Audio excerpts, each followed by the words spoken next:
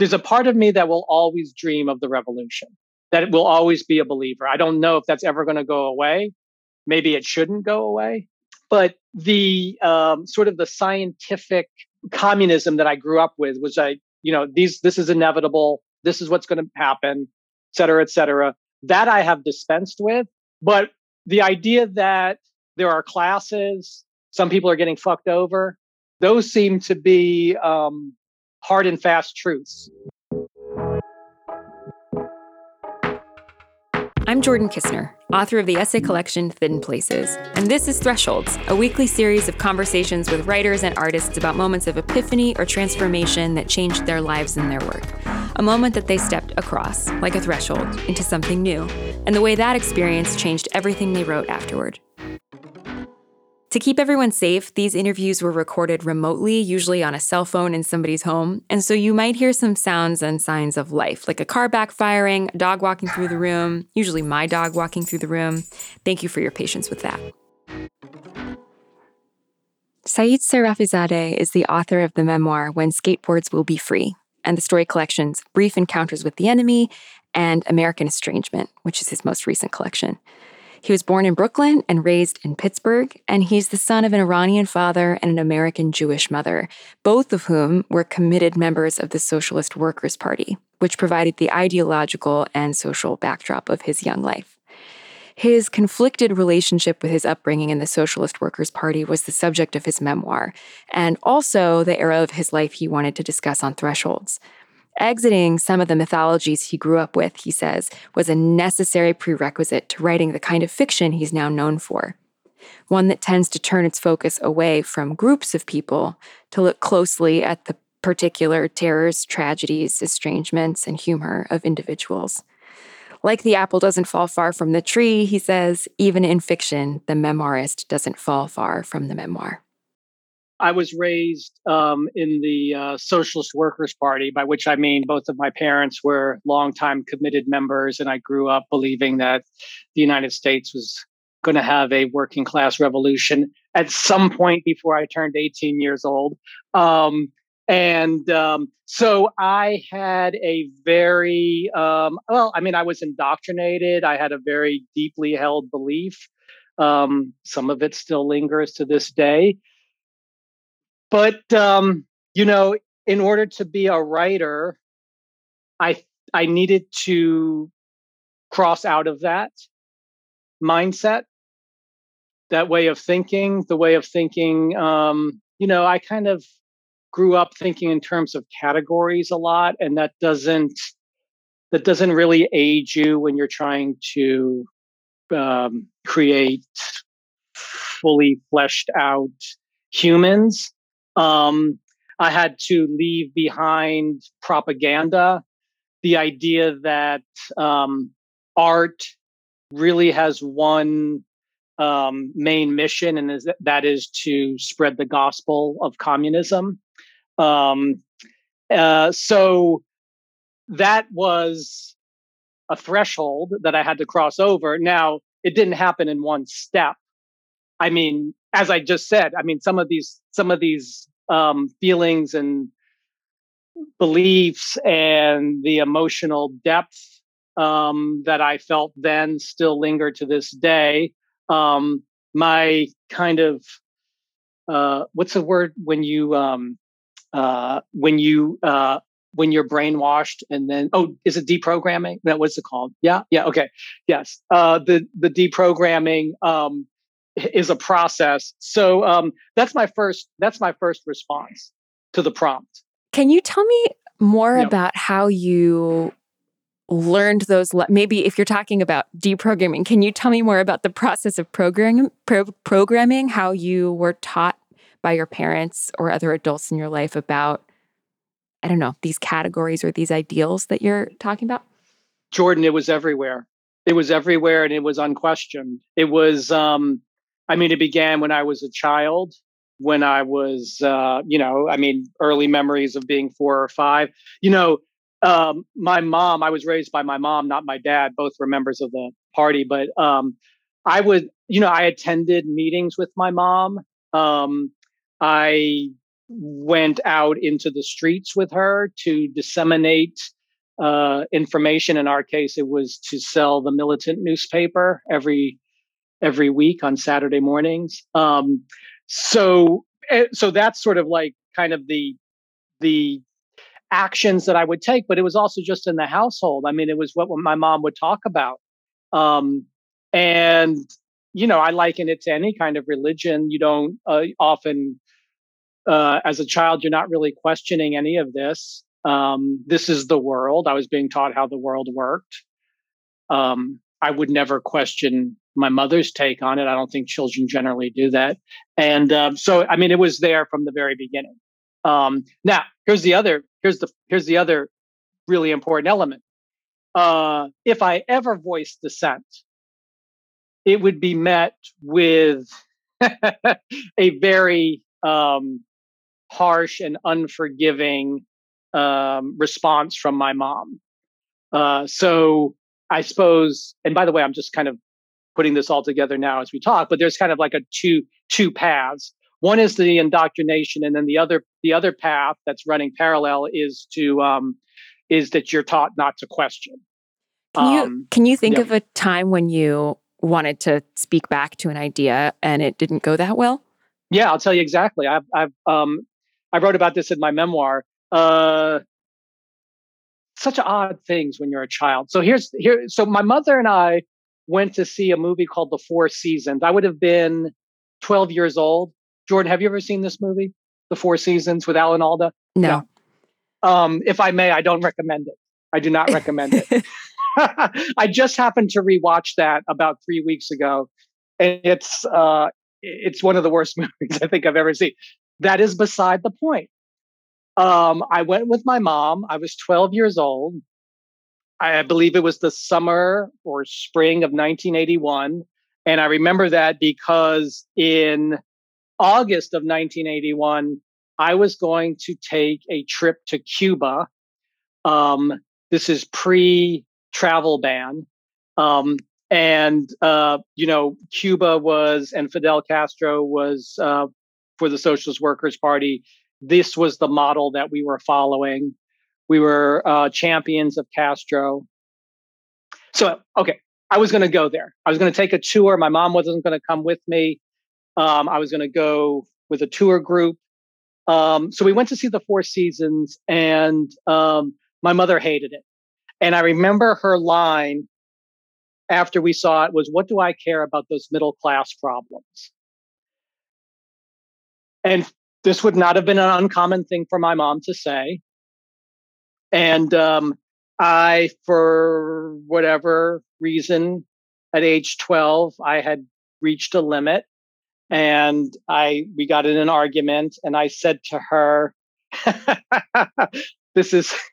I said to her, "I hope the United States bombs Cuba." Yes. Wait, how did you get there? How did you get there? Yeah. How did I get there? That's the psychology of my childhood home. How did I make that leap? Because I knew where I could hurt her. I knew how to hurt her. There's no worse thing to have said. Jordan,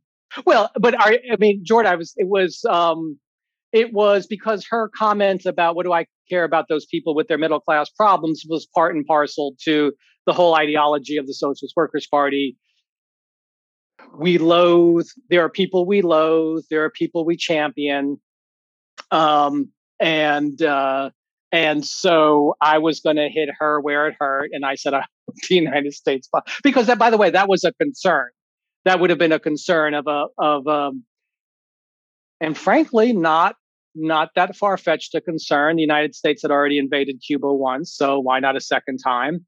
But so there was always that threat hanging over us of imminent military action by the United States. So I went there. That was my nuclear option. And my mother hit the fucking ceiling. Screaming. And I remember trying to walk it back by saying I was just joking. And she was screaming, "Don't you ever joke about that." And it was a horrible moment.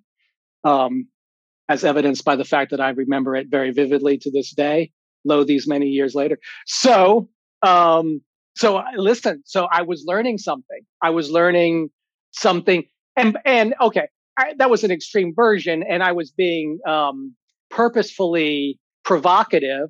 But the lesson is we're not questioning. There's not going to be differences of opinion.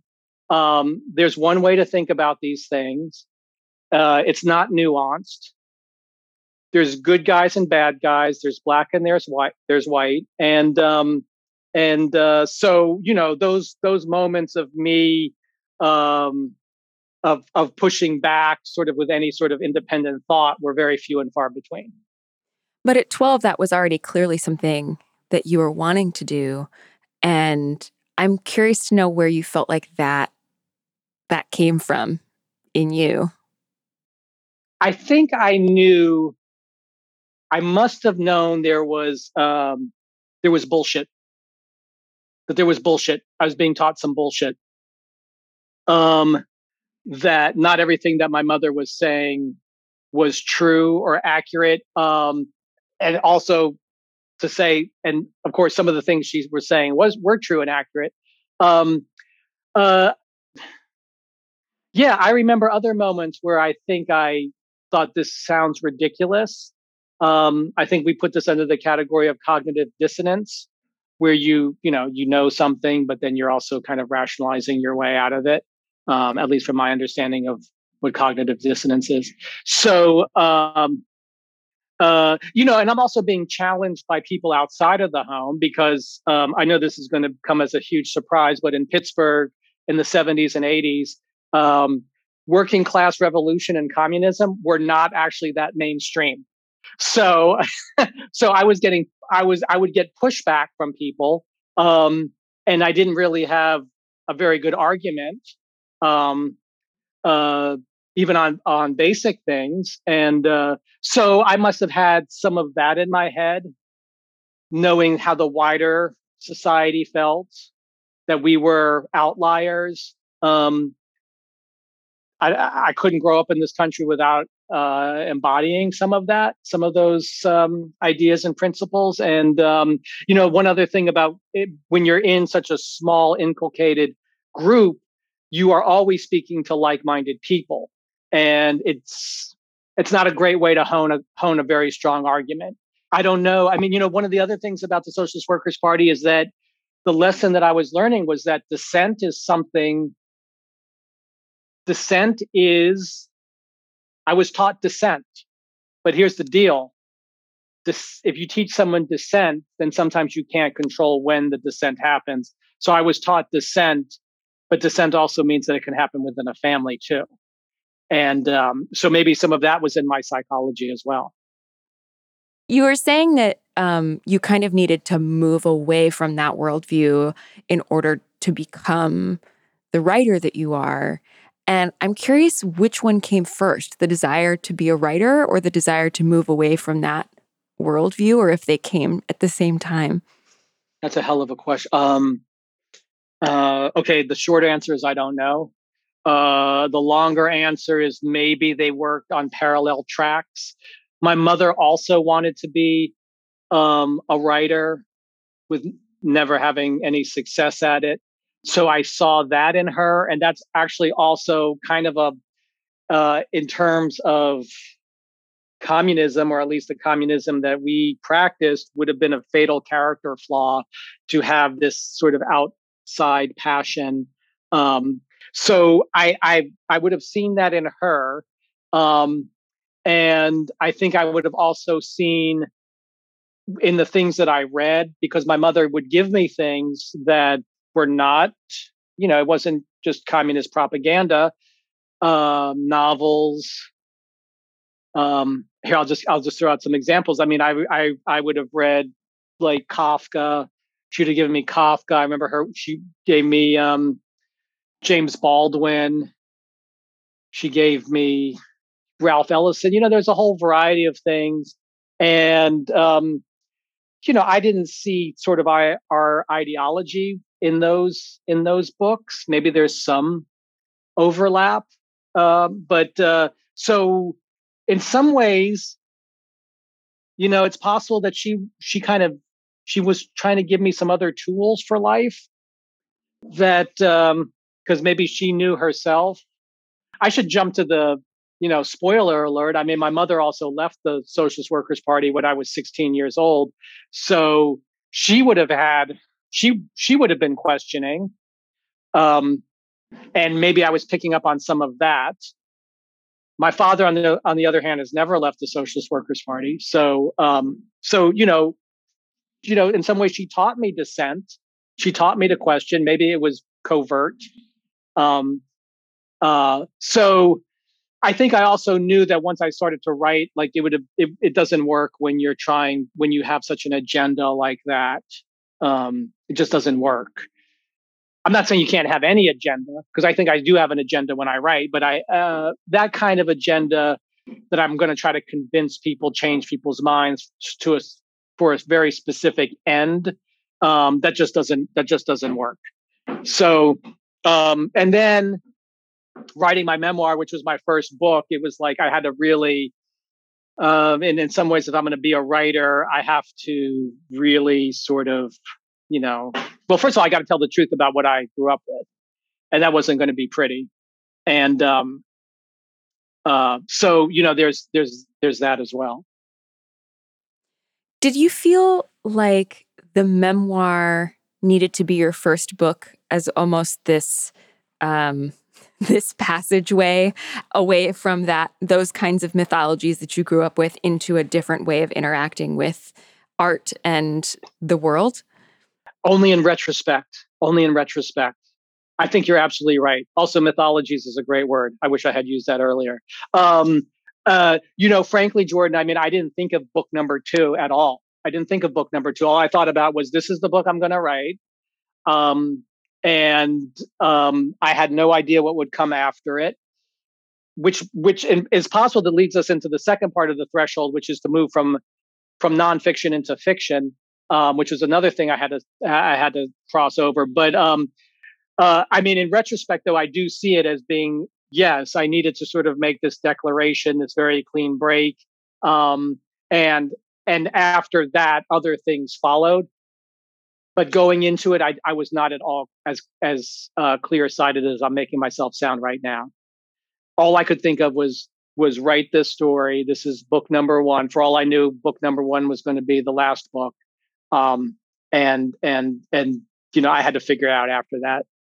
I wanted to ask you about that time after your first book, your memoir, came out, and what your thinking process was like about what you wanted to do next. You moved into fiction, as you were just saying. How was that a scary time? Was it an exciting time? What was going on then? It was a floundering time. It was what the hell do I do next time? It was, I am at a loss.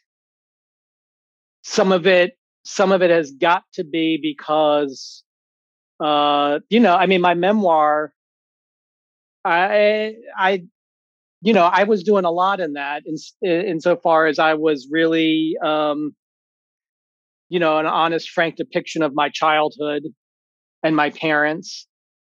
My dad did not take kindly to the book, which means that I have not spoken to him since it came out so many years ago.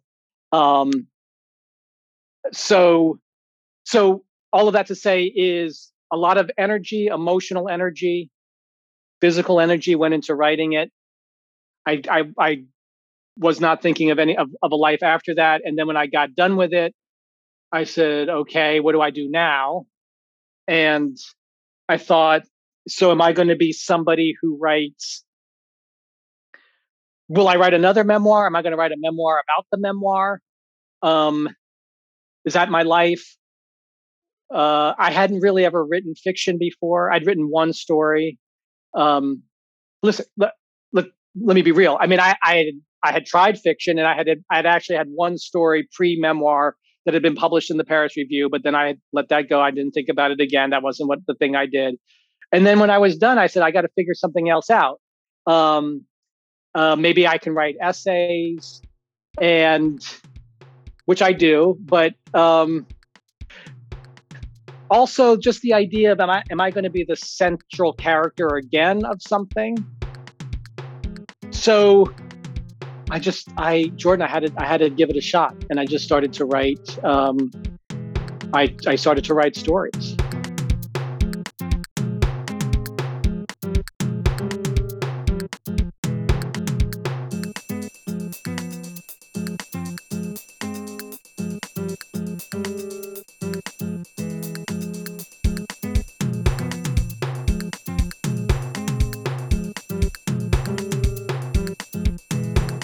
Do you think that the fiction that you've gone on to write since that memoir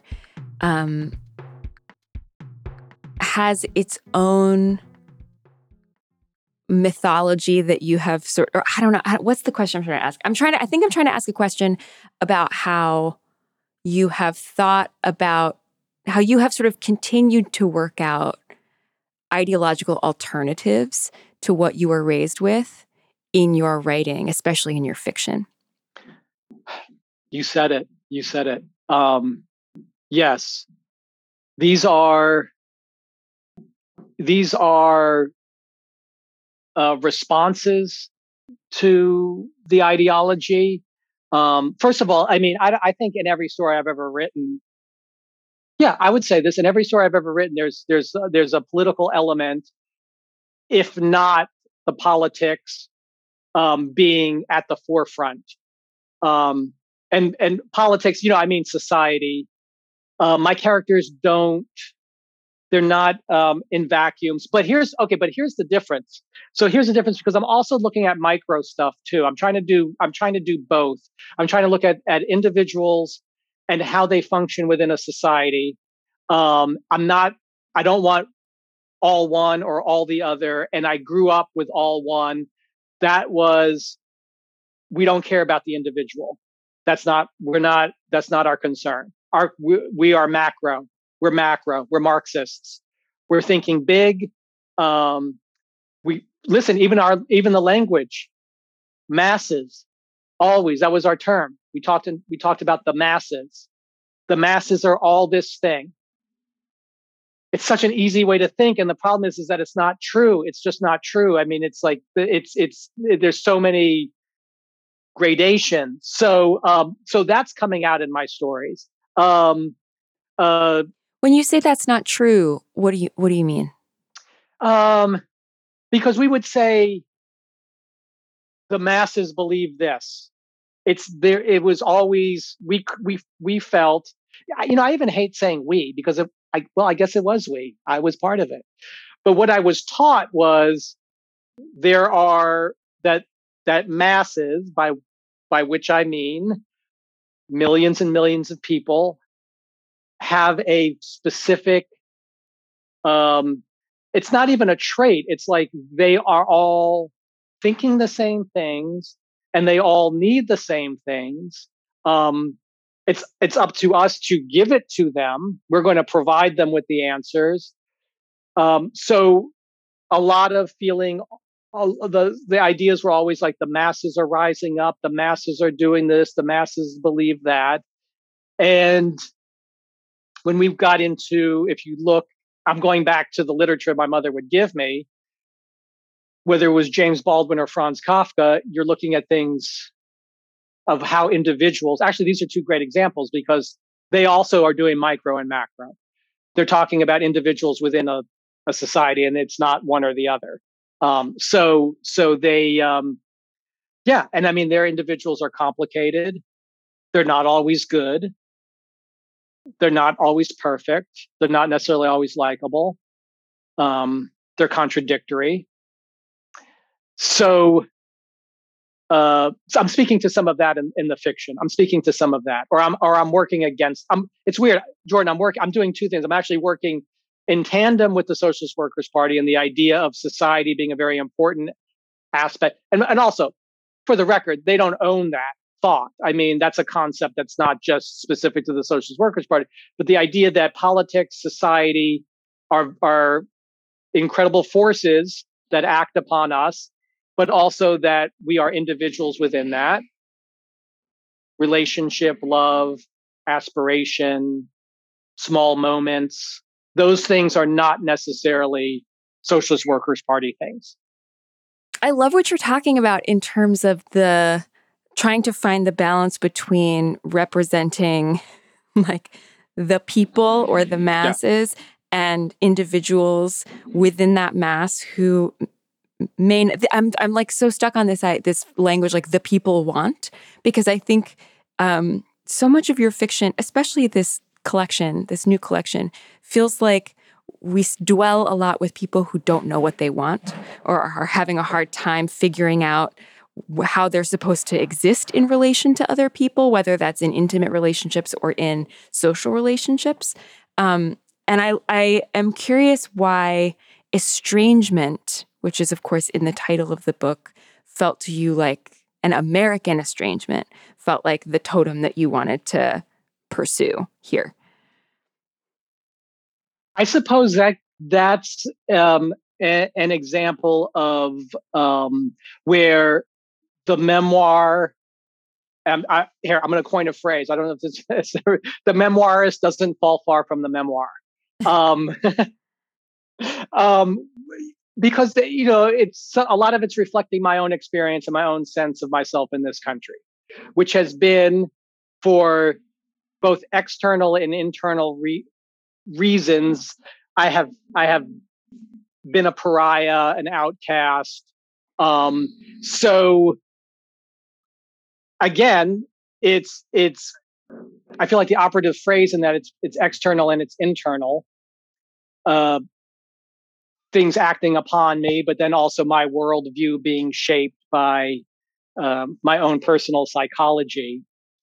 So, the final story, which is called "A Beginner's Guide to Estrangement," and then I used a version of that for the title, "American Estrangement," is probably most closely related to who I am. This is a good example of things being invented. I mean, I never went to Iran to reconnect with my long lost father. That's the fictional part. I didn't change my name. That's the fictional part. But there's the sort of the heartbeat of the story is true and accurate, of someone feeling, I suppose, unmoored ethnically. Also, literally the estrangement from their father, which is true for me as well. So, yeah, I mean, I thought when I looked at the collection as a whole, I felt like I could see the themes within it of people, and that's really the only one where it's an overt, any sort of overt reference to race or ethnicity, but there was still a sense of estrangement from all these characters throughout it, whether it be in the workplace, even medical, like there's one character who needs sort of medical help. And so, I was seeing that as something that was reflective of both what I had experienced and then actually, oh, here's the work that I've produced. Not actually entirely conscious when I first set out with this book, but it kind of took shape towards the end.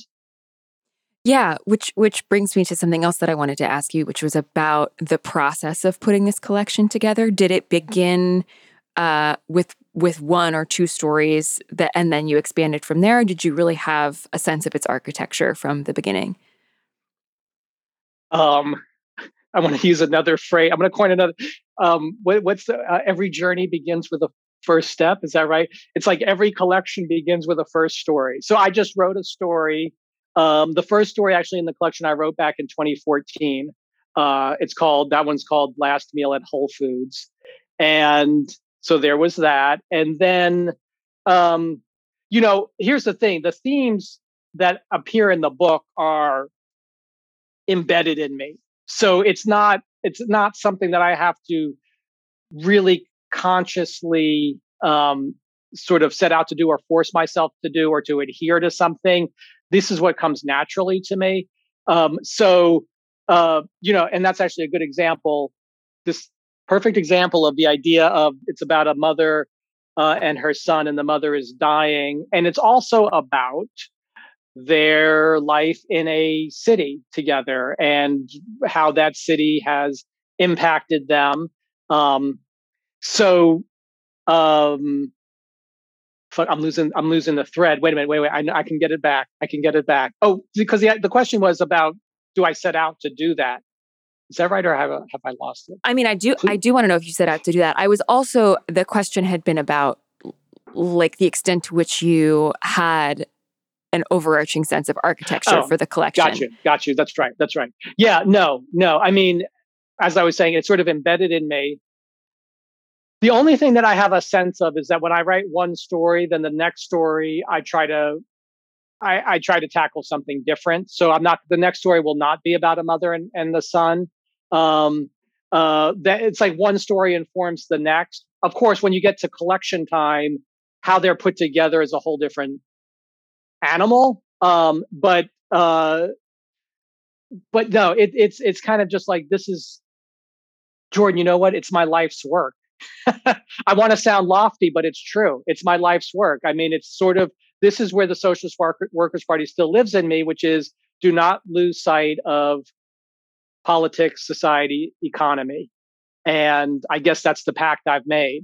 And the only thing that I've thrown in there is the idea of the individual and their complications. Do you feel like your relationship or your ideas about politics, society, and the economy are fundamentally opposed to the ones, or even fundamentally different than the ones that you learned as a child? Or is it simply about bringing the individual to the foreground? Yeah. No, not fundamentally opposed. Not fundamentally opposed. Okay, one thing is, there's a part of me that will always dream of the revolution, that it will always be a believer. I don't know if that's ever going to go away. Maybe it shouldn't go away. But the sort of the scientific communism that I grew up with was, this is inevitable. This is what's going to happen, et cetera, et cetera. That I have dispensed with. But the idea that there are classes, some people are getting fucked over, those seem to be hard and fast truths. The thing is I try to see, this is where I will diverge, is that I try to I need to see everyone as a human. So I'm not trying to throw anybody under the bus really in my writing, but yeah, I mean, like, there's a lot of bosses in the stories. There's the boss who makes the assistant type every letter, every memo on the typewriter, even though there's a computer right there. I thought that was such a hilarious detail. That's right. And also, there's also the boss. There's the person. There's the real estate developer, but it's the narrator is the son. So the son actually has a tie to, as I would have said, as growing up, a capitalist. So I'm actually trying to see it from an alternate point of view, someone within a different kind of family. So I think really the answer is that there's a lot of things that overlap, and then there are times when they diverge on a very significant level and direction. There's also the example, there's a story in there called Scenic Route, where the couple is driving across the United States. And this came back to something you mentioned earlier, which is not everybody's always terribly aware of what the hell's going on. And this particular character kind of doesn't really see that society has changed. You need to have sort of the equivalent of a visa to go from state to state. His girlfriend is the one who's like, look how fucked up this is. He, in a way, is going, what's the problem? You're overreacting. That's actually, so the girlfriend is actually would be a version of me being in the Socialist Workers' Party, and the narrator, the first person narrator, is sort of the clueless one. He's the masses that we're trying to bring enlightenment to. It's to my great pleasure that I quote unquote embodied him. I made him the first person narrator. That's who we're following. We're in sort of his psychology. It's kind of a joy to be able to now be the quote unquote clueless one. One of the more condescending aspects of growing up the way I did was that we thought we had all the answers, and we just needed to bring, and we had to somehow convey it to to use the word that we've been using, the masses. Well, it's interesting because in that story, the narrator is definitely seems to be overlooking or maybe just underemphasizing to himself some of the seriousness of the sort of social political landscape that he lives in. But it's not as though the girlfriend character seems to be so profoundly wise. She, to me, when I was reading her, she also read to me foolish in many ways. But she is right, she is sort of vindicated at the end because, like, spoiler alert, there is this terrible, there's this threatening interaction with strangers on a highway that kind of bear out what she's been saying the whole time, which is things are not okay, things are not okay. Nevertheless, her sort of yoga going slower maxims are not the solution to the problem that she's been insisting exists. So it really felt to me like this encapsulation of the way that, like, they're both kind of unable to see the situation that they're in and very unable to see each other despite being in an intimate relationship. Well, shit, that's a great encapsulation of that story. I can't argue. You're right. You're right. She has her own blind spots as well. I think when it comes to being able to recognize the literal and figurative landscape, she has much more awareness. But yeah, she does have there's a new agey element to her that's undergirds some of what she says. I I like doing that. I also feel like, well, I guess first of all, I feel like, isn't that how we all are, Jordan? I mean, aren't we all just a little bit clueless, somewhere between a little bit and a lot clueless? Yeah. I get, and I mean, again, childhood. I become dubious when someone purports to have all the answers. And I must have seen that my mother was a version of having all the answers and also being clueless. I got another example that just came to me. Um, it's another sort of moment from childhood where I write about this in my memoir, but the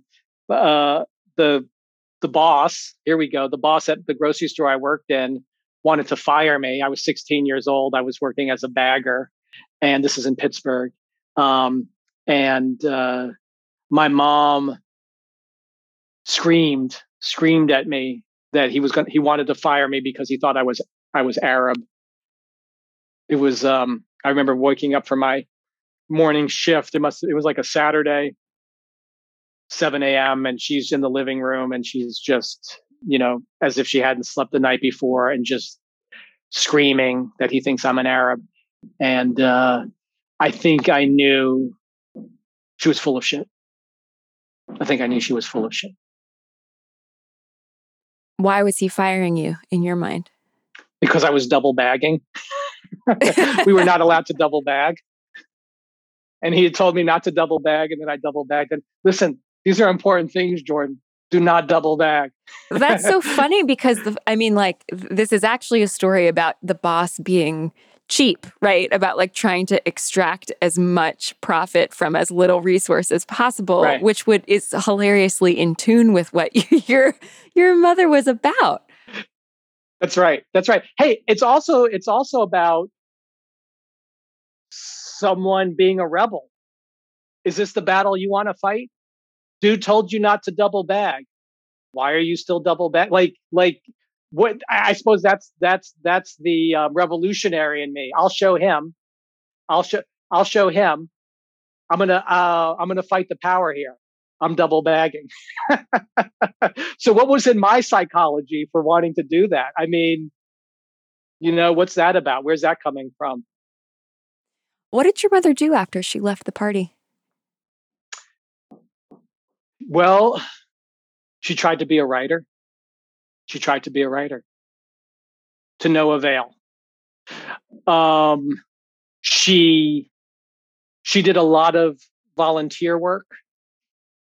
She read at the time it was called the Library for the Blind in Pittsburgh, and she met with somebody, I think, on a weekly basis, and she would read to him. So there was still she still wanted, she was still doing good. She was still doing good. Honestly, probably in a more effective way than what she had before. She didn't become apathetic. She was still concerned about the world and society. And, the thing she said when she was leaving the party was, a lot of it was that she would finally have time for herself because the party took up so much time, and she was going to be able to lead a different kind of life, one that was more based on what she desired. I think we're going back to the idea of the individual not being subsumed by something greater, which she had allowed to have happened. And then, after almost 20 years, she decided enough was enough, and really had the strength to be able to leave. It's not an easy thing to leave something that's cult-like. If not, in fact, a cult. You're going to lose everybody that you were close with. That comes with the territory. You're not really going to be maintaining these relationships, and these people a lot of them were like family to us and friends. So were you both sort of starting over after that? Yeah, must have, absolutely had to have been. Her much more clear, her starting over, much more clear, her rebirth. For me, the same for me. Sure. It wasn't as big a change for me because I wasn't actually a member of the party. So it didn't change sort of like the material facts of my day-to-day life. But yeah, I mean, listen, when we talk about psychologically, it would have been, yes, Jordan, the answer is yes. I mean, psychologically, I would have started over because it would have been like, well, what the hell was this then for the first 16 years of my life? This is what we were doing. This is what I believe. Now my mom's basically saying, oh, never mind. Okay, so what is it now? So what was all that we just did, that we just sacrificed everything for? And now what are we saying about the world? Not that bad? Still bad? We don't give a shit? Like, so what's the ideology? What's the philosophy? Do I even need an ideology and a philosophy? Does one live their life with that? Is that a prerequisite to living a life, or can you live a life differently? Do you have to have that? Do you have to have sort of this way to see the world, or can you see it sort of independently? What answer did you come to? That's a big question. I'm still coming to the answer. I mean, I think sorry, you said what answer did I? That's funny. That's a Freudian slip. I said I'm still coming to the answer, but I think also the answer is within the question. I think the answer is to be questioning this. Can you question these things? I think the answer for me is no, I don't need that. Whether or not I can actually live without it is another issue. But I think the real thing I discovered, first of all, my mother was fine. She was able to leave the party. She was fine. I was fine. It's come in waves. I've distanced myself from a lot of the things I grew up with. So I think the answer for me is no, I don't need it. But I'm always marveling at how there are still things I adhere to that I don't realize I am. And then I go, oh my God, that's right. That's still a holdover from something that I grew up with. Threshold is a production of LitHub Radio. We're produced by Drew Broussard and Justin Alvarez. Music and editing by Laura Faye Oshwood of Arthur Moon. Our art is by Kirsten Huber. Special thanks to Farrar, Straus, and Giroux. I'm Jordan Kistner. You can find me on Twitter and Instagram at jordan.kistner. We'll see you next week.